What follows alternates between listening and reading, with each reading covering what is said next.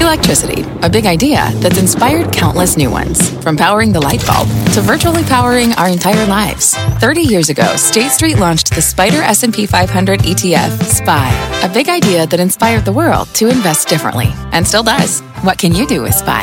Before investing, consider the fund's investment objectives, risks, charges, and expenses. Visit ssga.com for a prospectus containing this and other information. Read it carefully before investing. SPY is subject to risks similar to those of stocks. All ETFs are subject to risk, including possible loss of principal. Alps Distributors, Inc. Distributor. Homes.com knows that when it comes to home shopping, it's never just about the house or condo. It's about the home. And what makes a home is more than just the house or property. It's the location and neighborhood. If you have kids, it's also schools, nearby parks, and transportation options. That's why Homes.com goes above and beyond to bring home shoppers the in-depth information they need to find the right home. And when I say in-depth, I'm talking deep.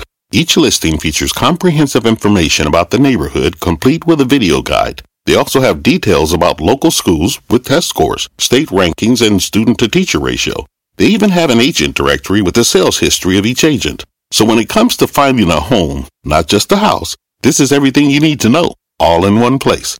Homes.com. We've done your homework. My mission is simple, to make you money. I'm here to level the playing field for all investors. There's always a bull market somewhere, and I promise to help you find it. Mad Money starts now.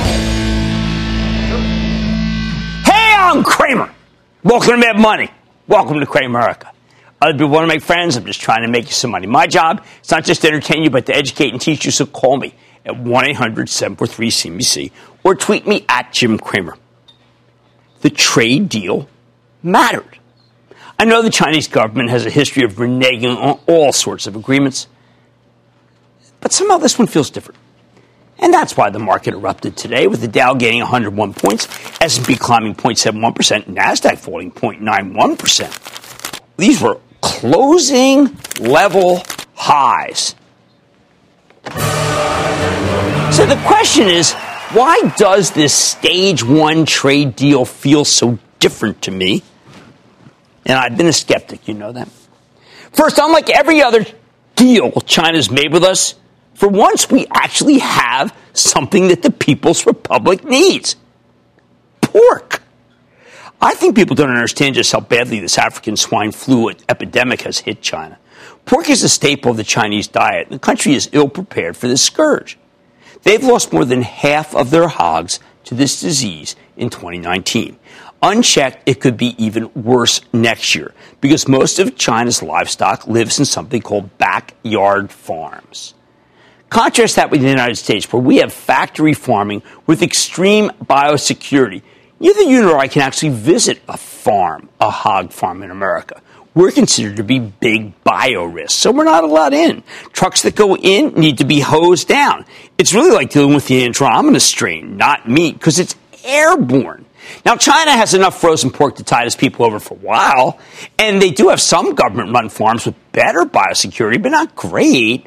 Unlike grains or soybeans, the United States is the only country with enough pork production to actually meet China's needs. We've got the upper hand, people. Food cost inflation is a real problem in the PRC. Remember that the Tiananmen Square protests, they started as food riots. You'll hear the so-called experts talk about the Chinese Communist Party as though it's totally unassailable. But skyrocketing food prices are poison, even to authoritarian regimes. Of course, China can drag out its pork purchases, but time is really not on their side because other countries' herds are being decimated too, and they all want our pork. Long story short, they have every reason to follow through this time with the proposed agricultural purchases. Not buying our pork would hurt them a lot more than it hurts us. It'll cause tremendous food inflation. They need our pork more than anything, including our planes. Something to focus on when we hear that Boeing will halt the troubled 737 MAX production in January, as we heard this evening from our own Phil LeBeau. I cannot recommend Boeing stock on this weakness that you're going to see tomorrow morning.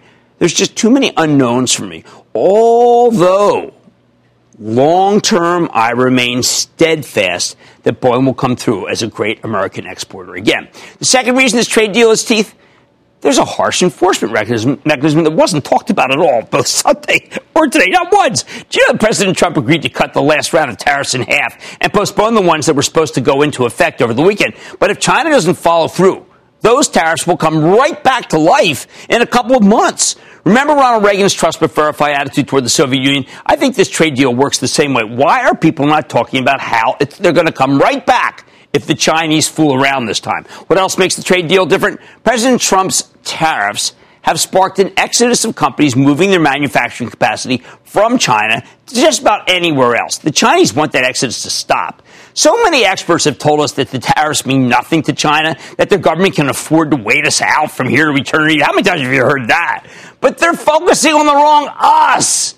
For decades, companies in rich countries like the United States would shut down their domestic factories, ship everything over to machinery to China where it's cheaper to make, but wages much lower. But now it's the other way around. While a few companies have opened new factories here, it's not that really important. It's less important than the fact that business is going to Vietnam, Taiwan, South Korea, Mexico. Do you know that Vietnam has dredged a gigantic port to be able to handle all this? And it's working. The longer this exodus goes on, the more that...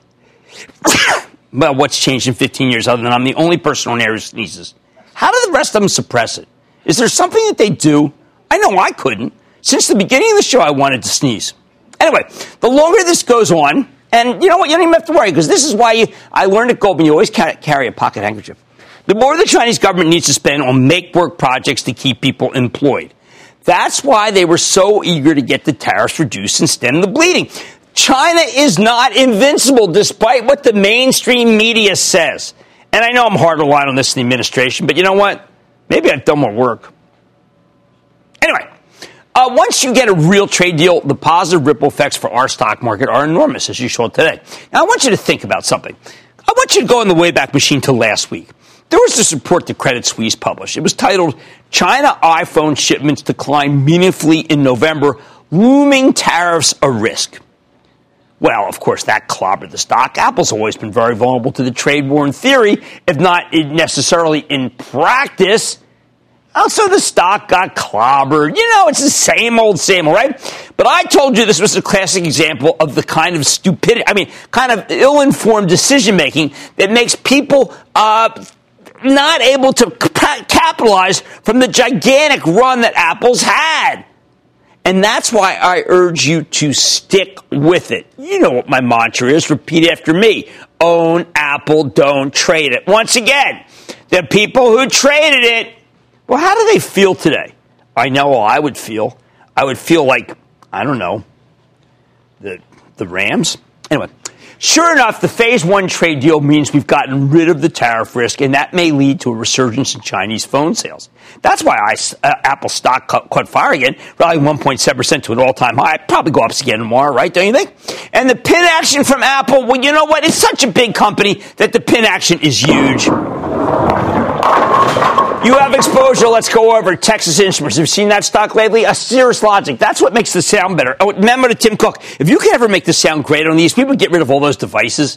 Skyworks Solutions. Cuervo. Not Cuervo, silly. I don't like to serve their stuff. I like better. NXP Semi. Broadcom, which just reported a terrific quarter last week, but nobody cared. Not to mention Micron, which reports this week. These chip makers were all obvious shorts, if you believe that Credit Suisse, that ill-informed Credit Suisse piece. But they're fabulous longs now that the trade war is de-escalating. In fact, the whole semiconductor cohort's catching fire, including AMD, Intel, and my dog, NVIDIA.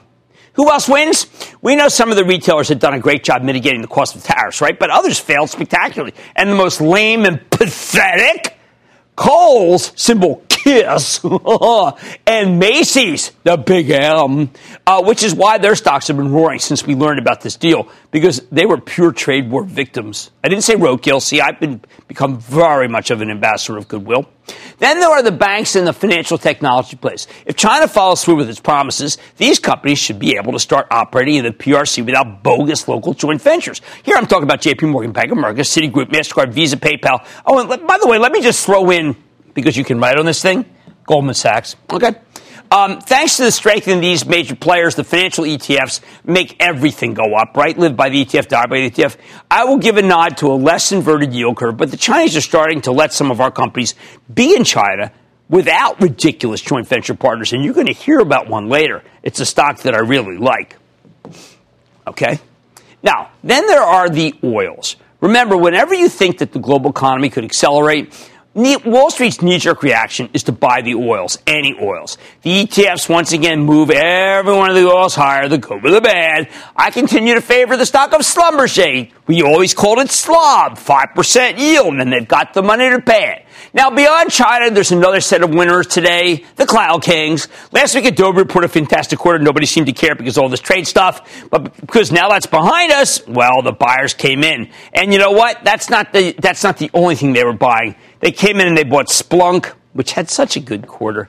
They bought Coupa. We had them on recently. Okay. ServiceNow. Hey, that's Bill McDermott. Didn't we just have him on? You bet we did. Bottom line, it's strange to see the market react so simply to such obvious news like the China deal, but this is a market that thrives on uncertainty, and certainty is what we got on Friday evening. I say thrive away, but remember, if we get too overbought, and we're getting there, I reserve the right to say take some profits and wait for lower prices.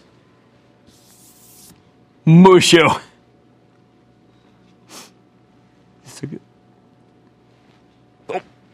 I got it this time. Mark in Arizona. Mark. Hey, Jimmy, a big booyah from Prescott, Arizona. Yes. What's going on? A lot, man. Hey, thank you for taking my call. My pleasure. Had a question. This is about a company you've talked about on your show before. You've had the CEO on there, I believe. Right. It's International Flavors and Fragrance, IFF. Yes. Well, they're doing this really elaborate, incredibly difficult to understand deal with DuPont, of which Andreas Fibbig said on Squawk on the Street in a move that turned the whole thing upside down. When I asked him whether to do an equity offering, he said simply yes. And that was all she wrote for the stock. So let's wait for the equity offering, because that's what you have to do. That's what you had to do last time. That's what you have to do again. You know what? Why don't we go to Ryan in Michigan? Ryan. Hey, Jim. Happy holidays and blessings to you. Oh, same to you. Yes, sir. Thank you very much. The stock I'm calling about is McDonald's. Given the recent pullback and termination of their previous CEO, do you think now is a good time to own a position? I think that you probably want to wait until Wendy's breakfast starts, and then you'll see a lot of competition. There'll be some there'll be some analysts who are suboptimal who might downgrade McDonald's. I think it's putting in a bottom, but I do worry about the Wendy's breakfast and some Yahoo analysts who will get McDonald's wrong and suggest to sell it because the analyst is probably 29 years old and making $2.7 million. All right, the market thrives on certainty, and we finally got it. On Mad Money tonight, should old acquaintance be forgotten 2020? I'll tell you why the electorate could decide whether the market has room to run again next year. Then is Bill.com IPO worth the tab?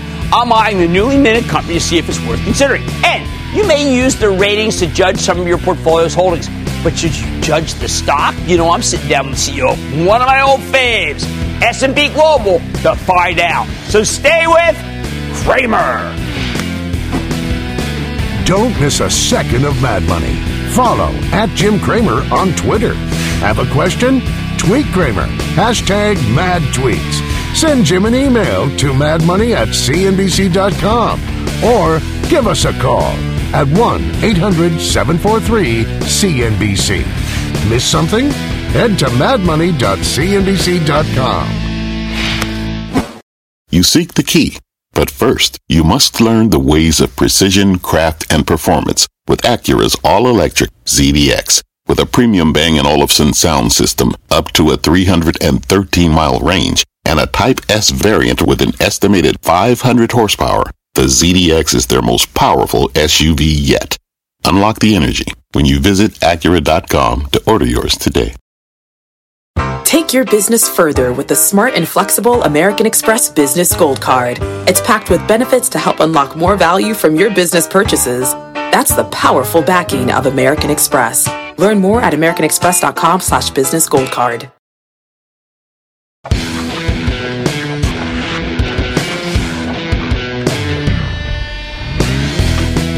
Does this market have more room to run in 2020? Before I say yes or no, you have to understand that predicting the stock market is a little like predicting the outcome of a football season. You look at the schedule of games, you make notations about opponents, and then in the back of your mind, you keep thinking of one thing. The game is played with this bizarre oblong ball. It doesn't always do what you expect. And that's how I feel about the stock market in 2020. Sometimes when I'm feeling adrift, I go to the risk experts to figure things out.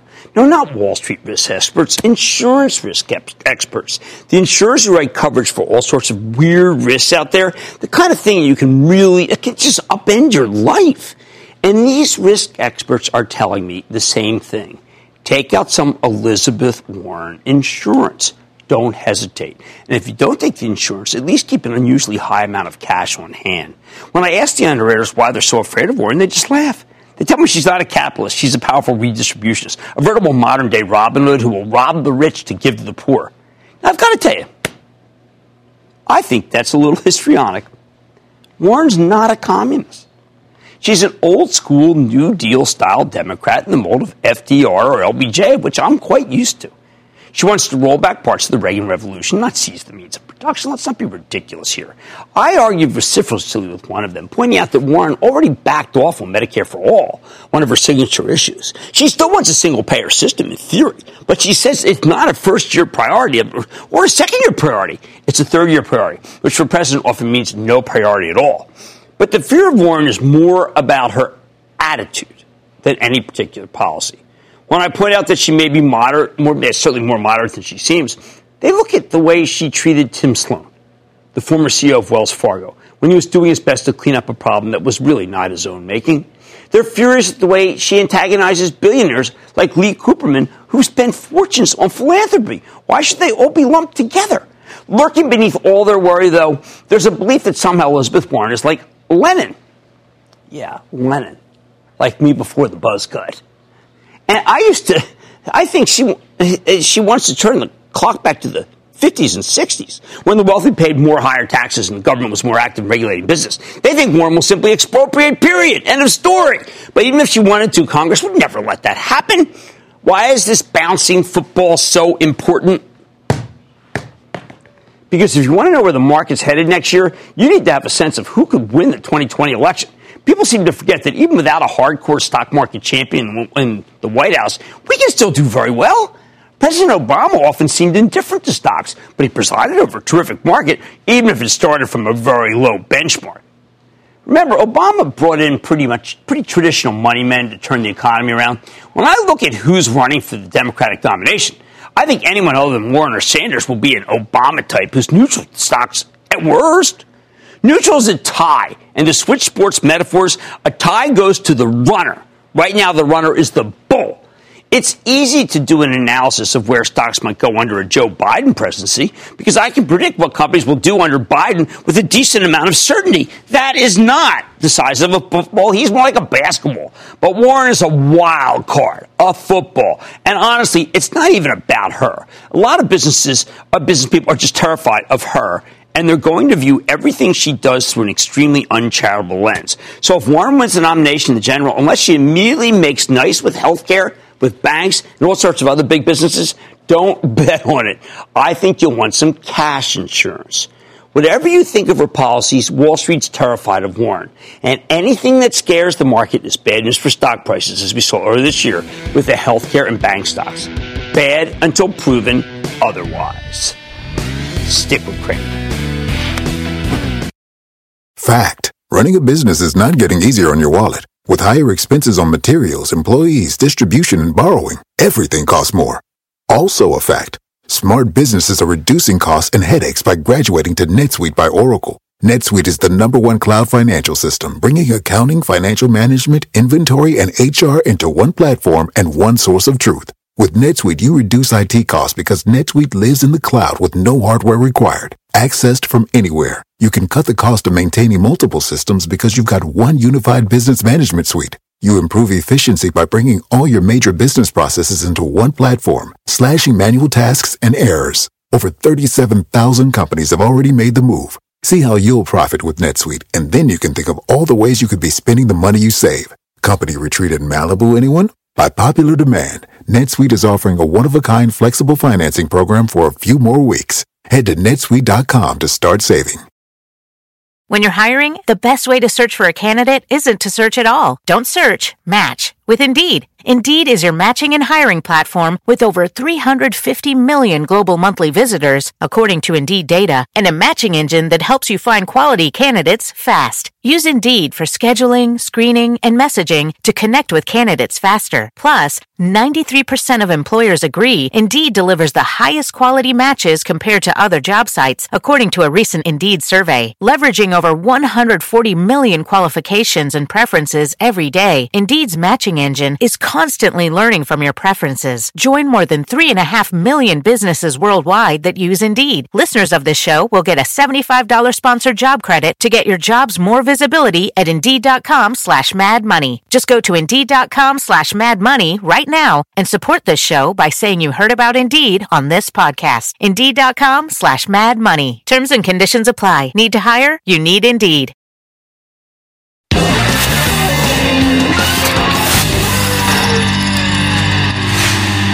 With the averages surging to new high after new high, this phenomenal rally has breathed new life into the moribund IPO market.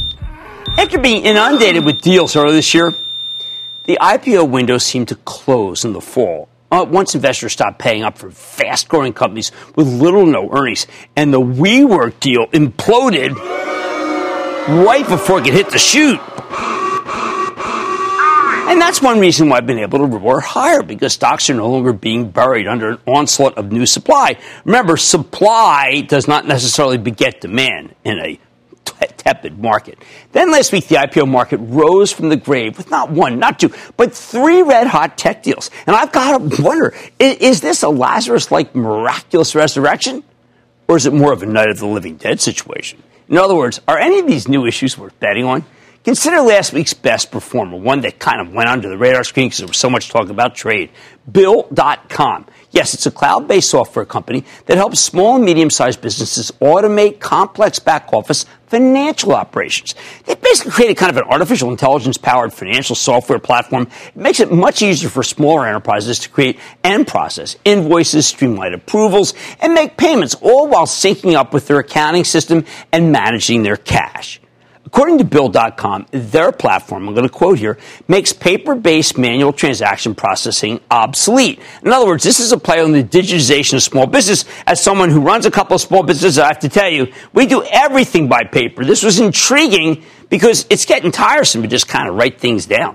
I think this is exactly the kind of IPO Wall Street would have devoured if it had come in the first half of the year, when there was tremendous appetite for fast-growing cloud plays. On the other hand, if Bill.com has the misfortune of coming public in the fall, well, there would have been very little interest because we've gotten burned out on high flyers. The House of Pain. Lucky for them, December's looking a lot more like the beginning of the year than the dark days of September and October. Wall Street's once again hungry for new cloud names, so hungry that Bill.com had to increase the size of the offering from $8.8 million to $9.8 million. That is pretty amazing. This deal was initially supposed to price between $16 and $18. Then they raised the range to $19 to $21, and it still wasn't enough. Instead, the stock price to $22, even with an extra million shares of supply, and that had also not been happening. You know what? It turns out people were right to pay up, because after debuting at $22, Bill.com immediately spiked up to $37.25 when it opened for trading on Thursday. That was a 69% gain right out of the gate. Well, that's pretty good, huh? On Friday, it kept roaring, climbing just under $39 before cooling off today, sinking more than 6% to close at 36 and change. But that's okay. That's what you want. Little decline, little decline. Even with today's pullback, Bill.com has run up a little too far, too fast for me to recommend at these levels. But after digging the fundamentals, I think it's worth buying into weakness once it comes down to a more reasonable valuation. And it's going to do that. And this is the kind of stock. This is for real. This company's real. Yep, while Bill.com still is overheated, the company's got a lot going for it. I think they've got a great niche here. The digitization of small and medium-sized businesses is a powerful secular growth trend that is definitely in early innings, if not in inning one. There are 20 million of these small and medium-sized enterprises in the United States alone, and they are not well served by the software industry, which believes in helping out the giant enterprise that we hear talked about all the time. Most small businesses still use manual systems for accounts payable and accounts receivable, billing, mailing invoices, printing checks, file storage, payroll. By going digital, they can avoid mistakes and save money on labor costs. So why haven't they all made the switch? The problem is that most software companies sell solutions for consumers or large enterprises, but they don't have the niche. They rarely have the offering in the middle. The stuff that's designed for the consumer is too simple. The stuff that's designed for big business is too expensive. Plus, there's no real one-stop shop for digitizing the back office of a small business. So they kind of cobble together a bunch of expensive products that come up with something that works, and that's what I know that small businesses I'm involved in always do. And that's where Bill.com comes in. They're the one-stop shop financial software platform that's tailor-made for small and medium-sized enterprises, not big ones. We know this is a terrific concept because the company's taking share and taking names. In the third quarter, Bill.com posted an astounding 57% revenue growth, and while that's slower than the 67% number they delivered in the previous year, it's still pretty darn good. Oh, and in terms of earnings, company only, I hate to use that term when companies lose money, but only lost $5.7 million in the latest quarter, meaning they've gotten very close to profitability. They're not quite there yet. But you don't need to worry about the kind of eye-popping losses that often scare people, including me, away from these early-stage cloud names that we had during much of the summer and the fall before things went kerflooey. While Bill.com's margins have generally been trending in the right direction, the company spent a fortune in the most recent quarter, moving further away from profitability. Research and development spending was up 112%. Sales and marketing up 73%. General administrative expenses up 77%. Those are all higher than the company's revenue growth, and I know that's not a good sign. But I figure they're spending to reinvigorate the growth rate, and that's good if it works, and I think it's going to work. Now, when we analyze these software as a service or SaaS stocks, I like to look at them through the lens of something called the Rule of 40. Please pay close attention to this if you're trying to figure out how to value these stocks. It's not hard. It's arithmetic, but it really helps to do apples versus apples. You add the operating margin to the revenue growth. And if the sum is greater than 40, it tells you the company's the real deal.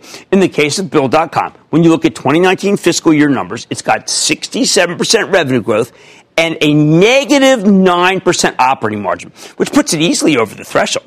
For the latest quarter, though, the operating margin sank to negative 18 and the revenue growth slowed to 57, putting it just under the threshold. I think some of these costs are temporary and it will bounce back. If they don't, then the Rule of 40 is going to make me a lot less interested. What else? Bill.com has good bloodlines. The founder and CEO, Rene Lacroix, spent years working at Intuit, and that's the financial software powerhouse that we've been recommending forever and reminds me so much of this great company. Then in 1999, he left to form his own payroll service called PayCycle, which he sold to Intuit in 2009. That relationship with Intuit is huge. Bill.com software is integrated with Intuit's incredibly popular QuickBooks platform, which I know we use everywhere. It's such a it's really good. How about valuation? After exploding higher right out of the gate, Bill.com is far from cheap. This thing sells for more than 11 times next year's sales, not earnings.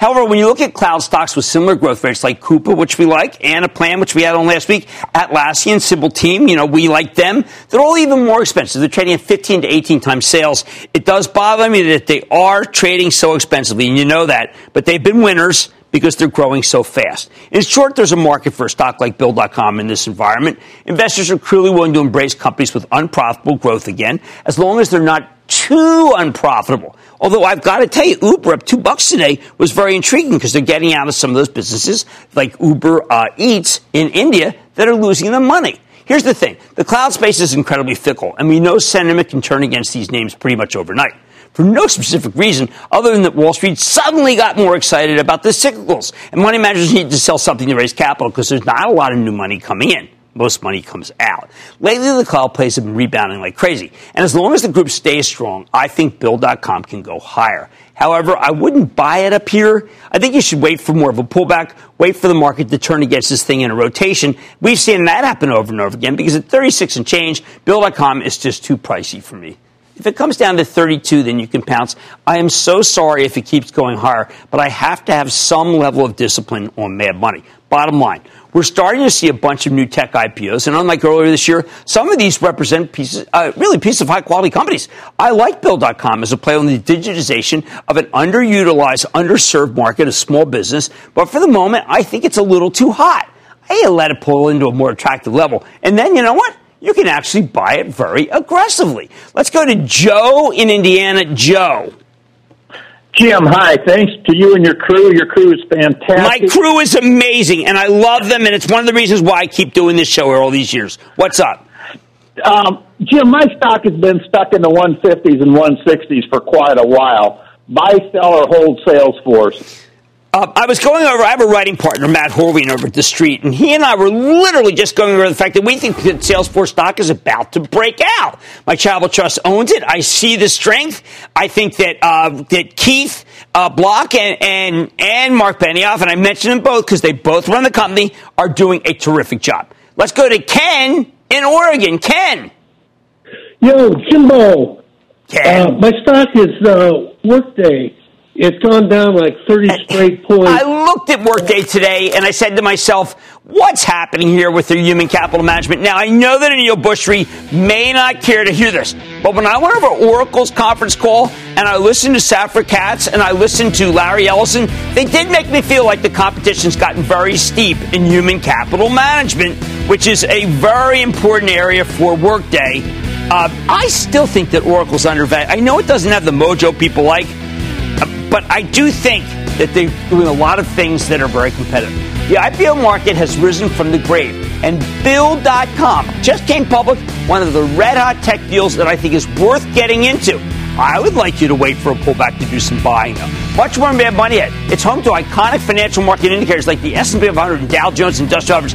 Could the 60% move higher this year signal good things to come for one of my absolute favorite companies, S&P Global in the new year? I'm going to talk to the CEO. Man, it was billed as the largest consumer digital health IPO in history. But with Livongo stock down almost 50% since its July IPO, red flag or buying opportunity? You must listen to the CEO. And all your calls rapid fire tonight's edition of the Lightning Round. So stay with Cramer.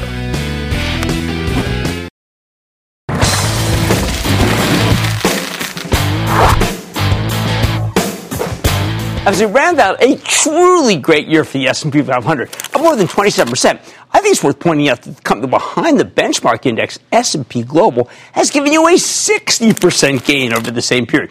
Now, S&P Global is mainly a ratings agency. They're one of the big three in the credit rating space, but they also run all the S&P Dow Jones indices. And by the way, they have a market intelligence division that provides money managers with the data and analytics tools they need to do their jobs. It makes sense that S&P Global will be having a huge year, but this stock has been performing long-term unbelievably, 200% over the past 5 years. What's the secret to the success? Let's take a closer look with Doug Peterson. He's the president and CEO of S&P Global to learn more about how his company's doing, where it's headed. Mr. Peterson, welcome back to Mad Money. Wow, hey, Doug, Jim. good to see Great you. to see Have a you. seat. You have been Thank doing you. some amazing things. First, just want to get the numbers. Last year at this time, very, very tough. Not a lot of issuance. Things have changed quite a bit, haven't they? Yeah, this is an exciting time to be here. The economy has been moving along. In addition, if you think about the AUM's growth, the S&P 500, Dow Jones, the ratings issuance environment, low interest rates, all of these things have been tailwinds at our backs. And one of the most amazing things is how prolific you've been with new indices that are really in demand. The one I found most fascinating, because we had Robin on last week, 10 million new investors, ESG. You're the leader, aren't you? Well, ESG, environmental, social, and governance, this is a field that people really want to know more about. The investors are looking for new solutions. We've been building ESG products across the entire portfolio. And this year we launched the S&P 500 ESG Index. It's up and running, and it had a great start. Now, how do you make the judgments? Because some people feel it's too subjective. Well, we base it on facts. It's like everything we do in the company. It's always about transparency and always about fact-based analytics. We added a couple of companies to our portfolio a few years ago. We bought TrueCost, which is the best company when it comes to the E part of ESG. Okay. And we've just announced that we're going to be buying Robeco Sam's ESG ratings business. And so we're bringing in the right portfolio, but it's about facts and it's about transparency. You have done some amazing things with this acquisition of Kensho. And in condition, and you've also tried to, I think, do something that is unbelievable for funds, which is you actually talk about you rate the words within a conference call, and that helps people make a decision.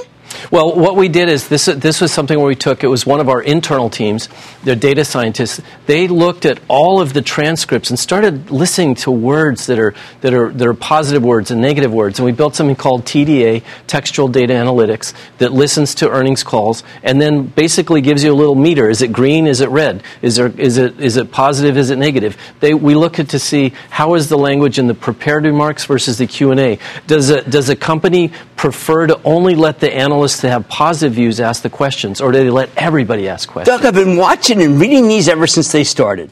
And I read this in your conference call, and I said to myself, holy cow, I'm doing it all anecdotally. You're doing it empirically. This is a brilliant service. Yeah, this is something that our team built. They're excited about it, and we've seen really good response from the investment community. Incredible. China, you're moving there, and everyone's running from China. You're doing more to understand and make China transparent than any entity on earth. Well, we believe that the Chinese financial markets are going to go through a really dramatic reform. If you think about the aging population, the need for pension system, for institutional investors, they're going to need the analytics to be able to support that transition. And we're on the ground floor with a 100% owned rating agency. Amazing. Just not interfered by the government. You own it 100%. We own 100%. Which is something that we're hoping will happen with this new trade agreement, that others will have that. Well, in fact, that's one of the indicators that I'm watching very closely to see who else is getting licenses to either own 51% or 100%. There's a few banks that got there. There's a couple of different asset managers that are starting. We were one of the first ones, but I think that this is really the beginning of an open financial system. Well, that would be something great. Debt coming due, gigantic amount, right? And that's good for you. Next 5 years, there's a very large amount of debt on people's balance sheets, which is going to be maturing. If you go back to the 2011, 12, 13, 14, it was 7-year debt, 10-year debt. It's on balance sheets. The interest rate environment is very attractive. Not only are rates very low, spreads are also very tight.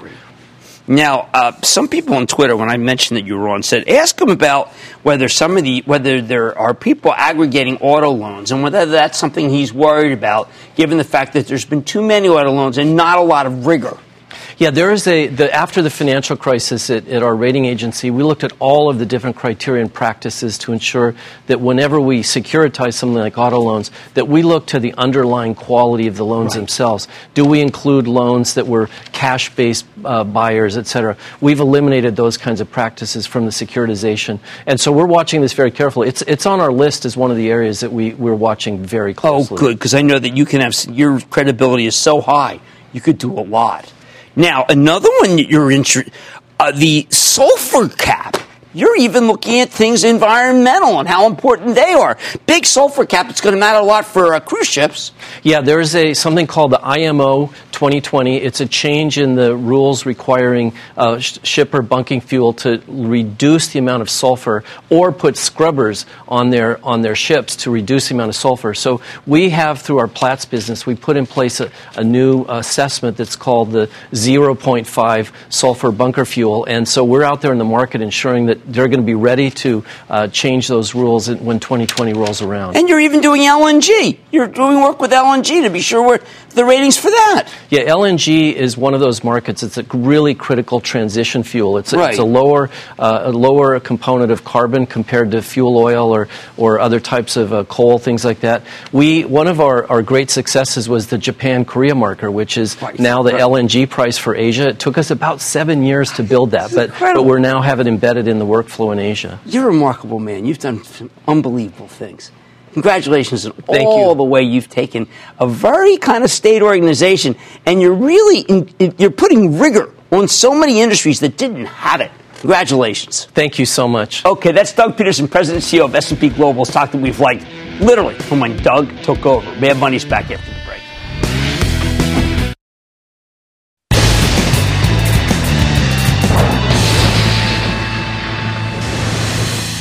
It is time! It's time for the light round. Of course, and then the lightning round is over. Are you ready? Ski down. Come to the light round. Matthew, Massachusetts. Matthew! Hey, Jim, thanks for taking my call. Of course. Hey, I bought Boeing stock at $264 in April. Given the good, the positive, and the bad, what can you tell the value of the true stock is? I do think the stock probably goes under 300, and the reason I say that is because it's just so hard.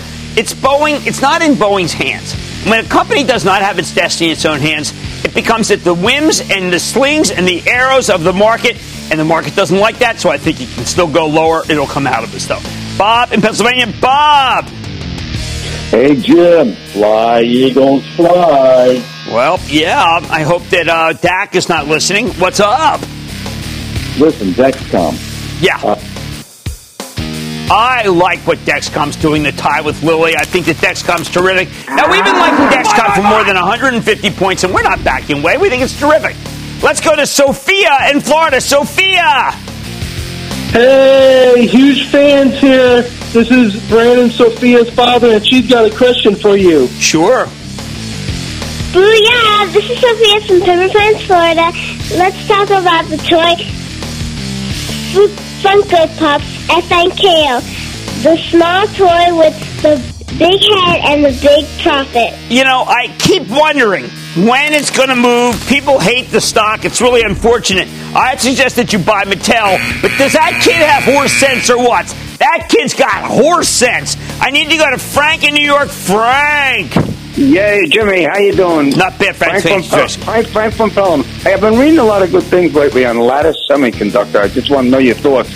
I think that Lattice is a winner. I think it's hard to lose right now in semiconductors, but I've always liked Lattice. Actually been a favorite even when I was at the hedge fund. Surprised it's still independent. Let's do some buying. Okay, let's go to John in Michigan. John.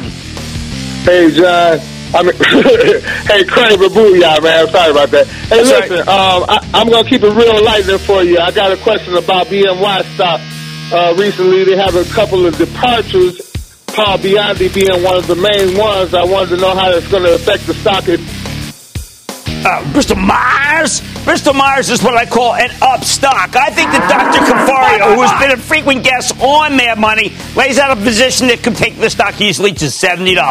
And that, ladies and gentlemen, conclusion of the Lightning Round. The Lightning Round is sponsored by TD Ameritrade.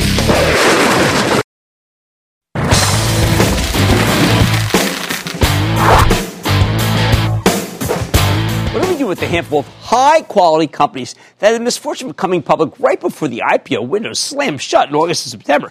Take Livongo Health, that's LVGO, which is basically a personal health platform that helps people with chronic illnesses manage their conditions. They use smart devices to monitor your data, they show it to doctors, and they give you advice to live a healthier lifestyle. I think of it as kind of a custom-made digital health coach. Livongo, the business, is growing like a weed, but Livongo, the stock, came public in late July, and after surging to 45 at its highs, darn thing plunged all the way to 15 and change at the beginning of October. Since then, though, it's made a remarkable comeback, surging to 26 and change as of today, helped by the terrific quarter the company reported last month. So has this stock gotten its mojo back? Can it keep roaring? Let's check in with Glenn Tolman. He's an old hand in the healthcare business, the founder and executive chairman of Livongo Health. He used to run Allscripts to get a better read on his company and where it's headed. Mr. Tolman, welcome back to Mad Money.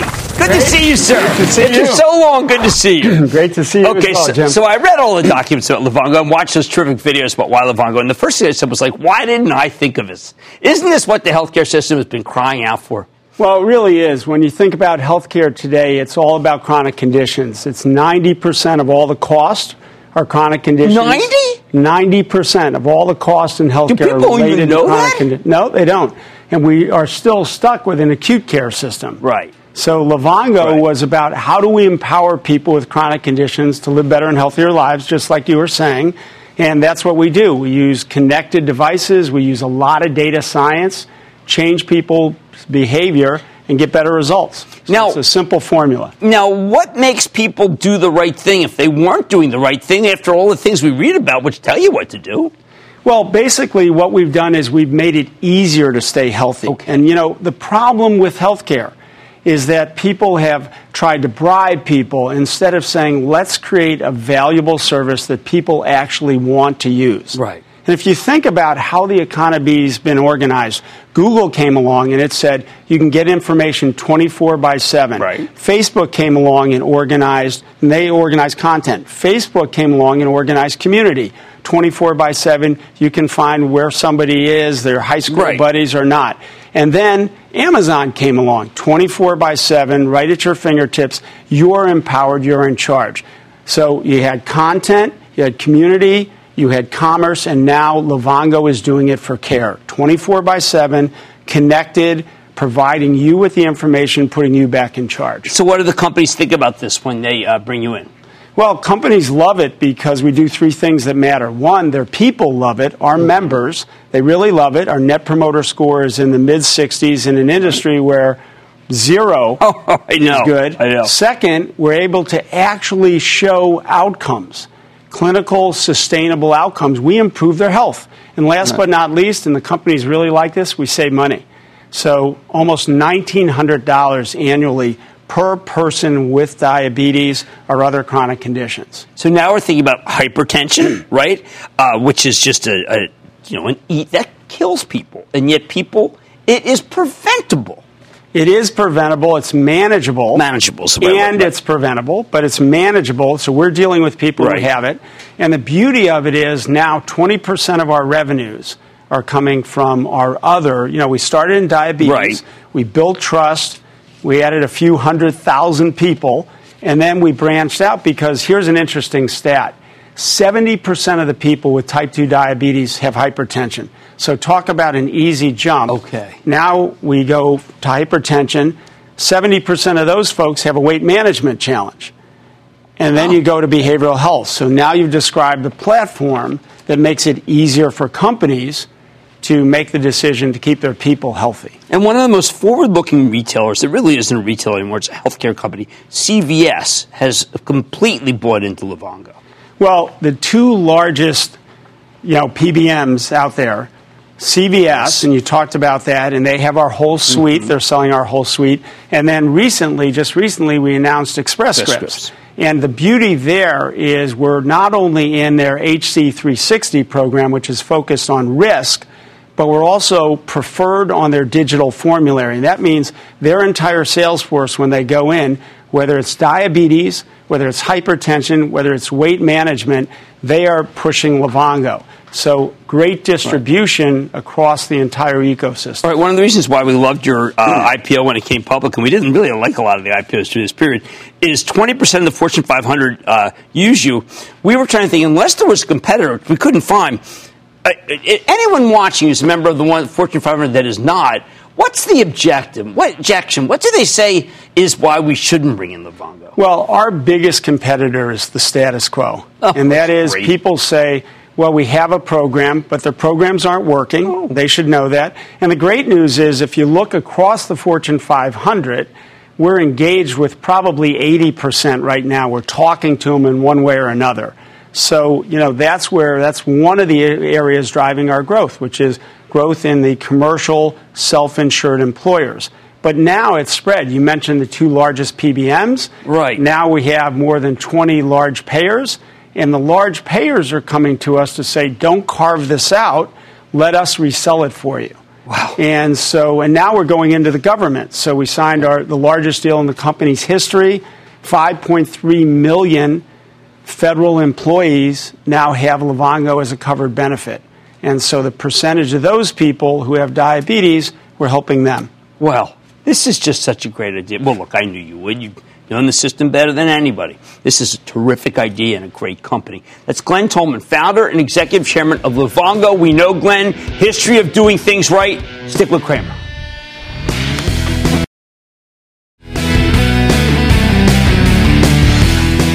Boeing is our greatest exporter. Yes, and it is a blow that they have to halt the MAX 737 production. But remember, this was pretty much in the cards because it's not up to Boeing. It's up to the regulators, and they're not relenting. Like I said, there's always a bull market somewhere, and I promise I'll find it just for you right here on Mad Money. I'm Jim Cramer, and I will see you tomorrow. This podcast is supported by FedEx. Dear small and medium businesses, no one wants happy customers more than you do. That's why FedEx offers you picture proof of delivery, packageless and paperless returns, as well as weekend home delivery to 98% of the U.S. on Saturday and 50% on Sunday. See the FedEx service guide for delivery information. FedEx Ground service is also faster to more locations than UPS Ground. See what FedEx can do for your business. Absolutely, positively FedEx.